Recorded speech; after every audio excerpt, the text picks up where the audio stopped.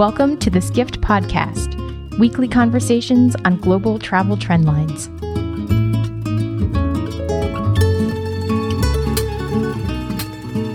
Anyone who has traveled has likely found, or at least searched for, a room on Booking.com. The site has 1 million plus accommodations to choose from in more than 93,000 destinations across the globe. It's the largest and most important brand in Priceline Group, and we were happy to have CEO Gillian Tans on stage at the Skift Global Forum earlier this year. She joined us for a follow-up conversation in the Skift Take Studio to talk about last-minute behavior, direct bookings, advertising, new search methods, and more. Gillian spoke to Skift contributing writer Jeremy Cressman.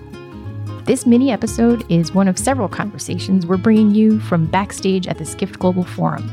The Skift Take Studio Series is presented by Mastercard, a payments technology company that is enabling loyalty, security, and data solutions for the global travel industry.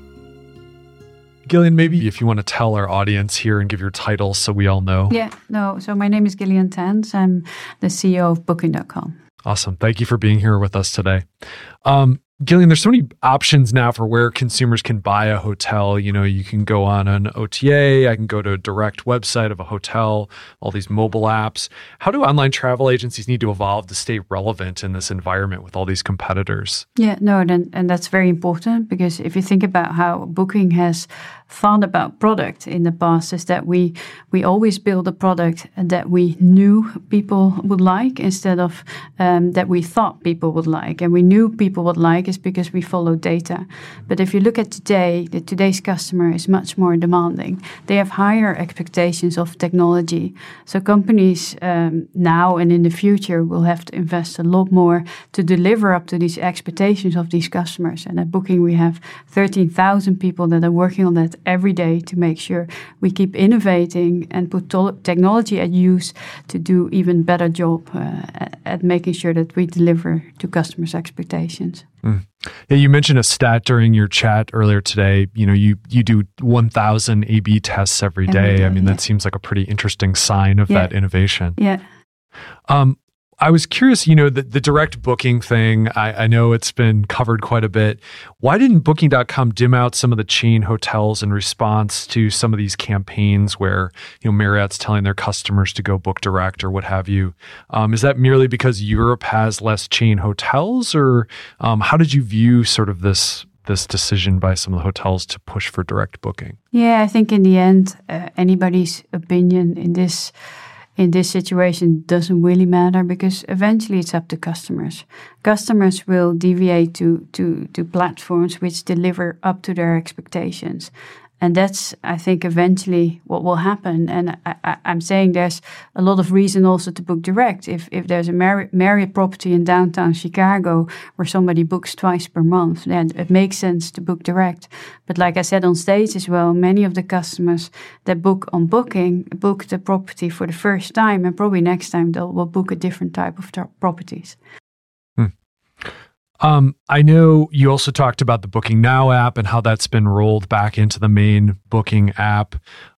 What's going on with the last-minute hotel market? I mean, it sounds fairly strong, but yet you've sort of consolidated that function back into your main app now. Yeah, no, it's extremely strong. I mean, if you think about Booking's mobile business within the upcoming future, the next 1 or 2 years, we will pass the 50% of transactions that happen on mobile. So it's very strong, and more people book last minute.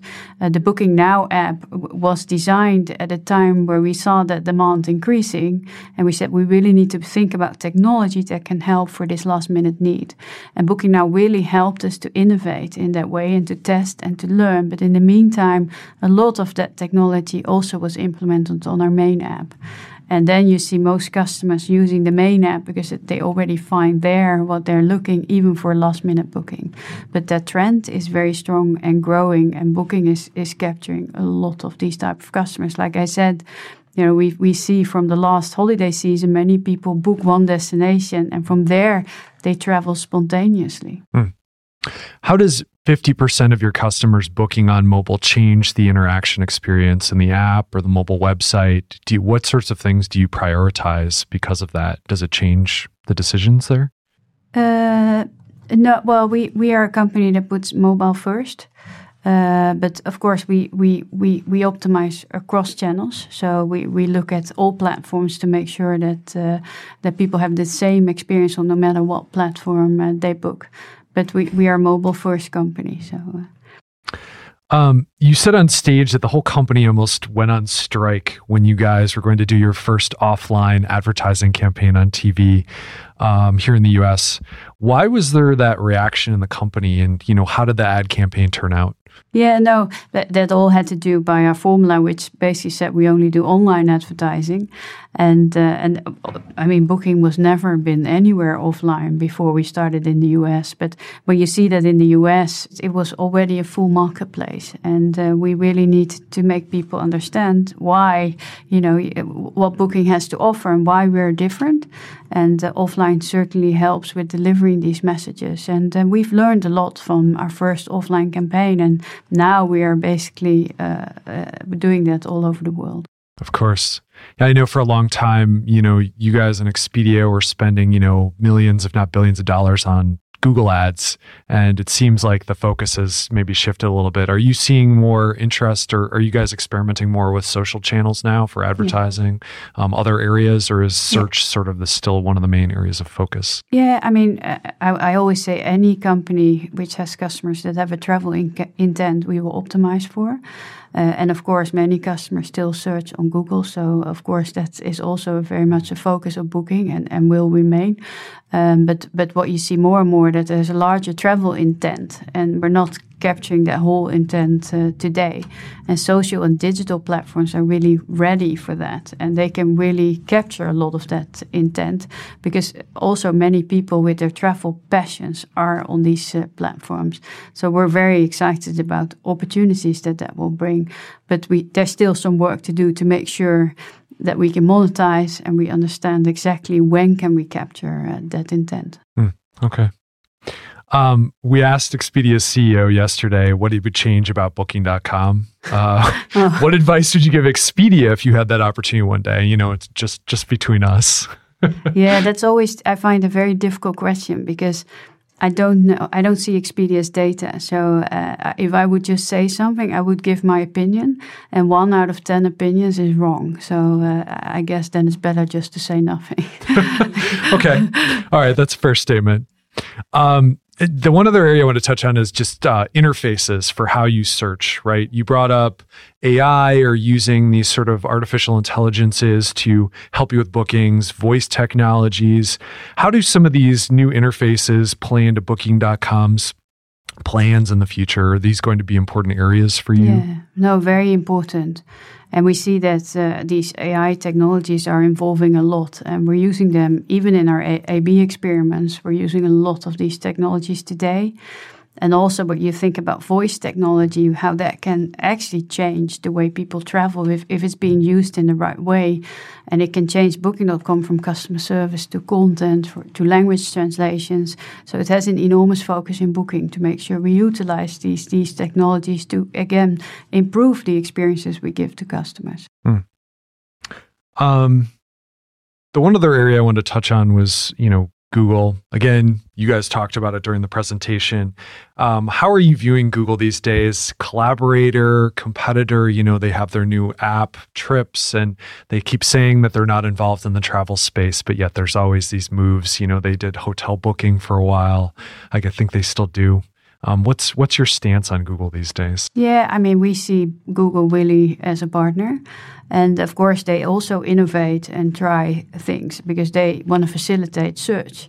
And a lot of people use Google to search for travel. And that's why they also think about how to improve that experience to customers. So, but not everything is successful what Google does. And they try many things. That's why it's always difficult to comment on what Google has just done, because I don't know if it still be here a year from now. But yeah, we always think in partnerships to really stay close to companies, because then you can actually truly optimize for customers, which in the end you both win, is my opinion. Sure. Well, Gillian, really appreciate you being here today, and thank you for all your great thoughts. Thank you. It's been a pleasure. And that was Gillian Tans in the Skift Take Studio. If you like what you hear from the Skift Global Forum 2016 in New York City, there's more coming. We're holding our first ever Skift Global Forum Europe on April 4th in London. Find out about this and other events at forum.skift.com. This show was produced by Ben Glowy, who can be found on Twitter at visible_sound. Assistant editor Sarah Enlow provided additional support. To subscribe to this podcast, search for Skift on iTunes, SoundCloud, or wherever you find your podcasts. If you like what you hear, please leave a rating and a comment to help other listeners find us. Past episodes and a link to subscribe are online at podcast.skift.com. This has been the Skift Podcast. Thanks for listening.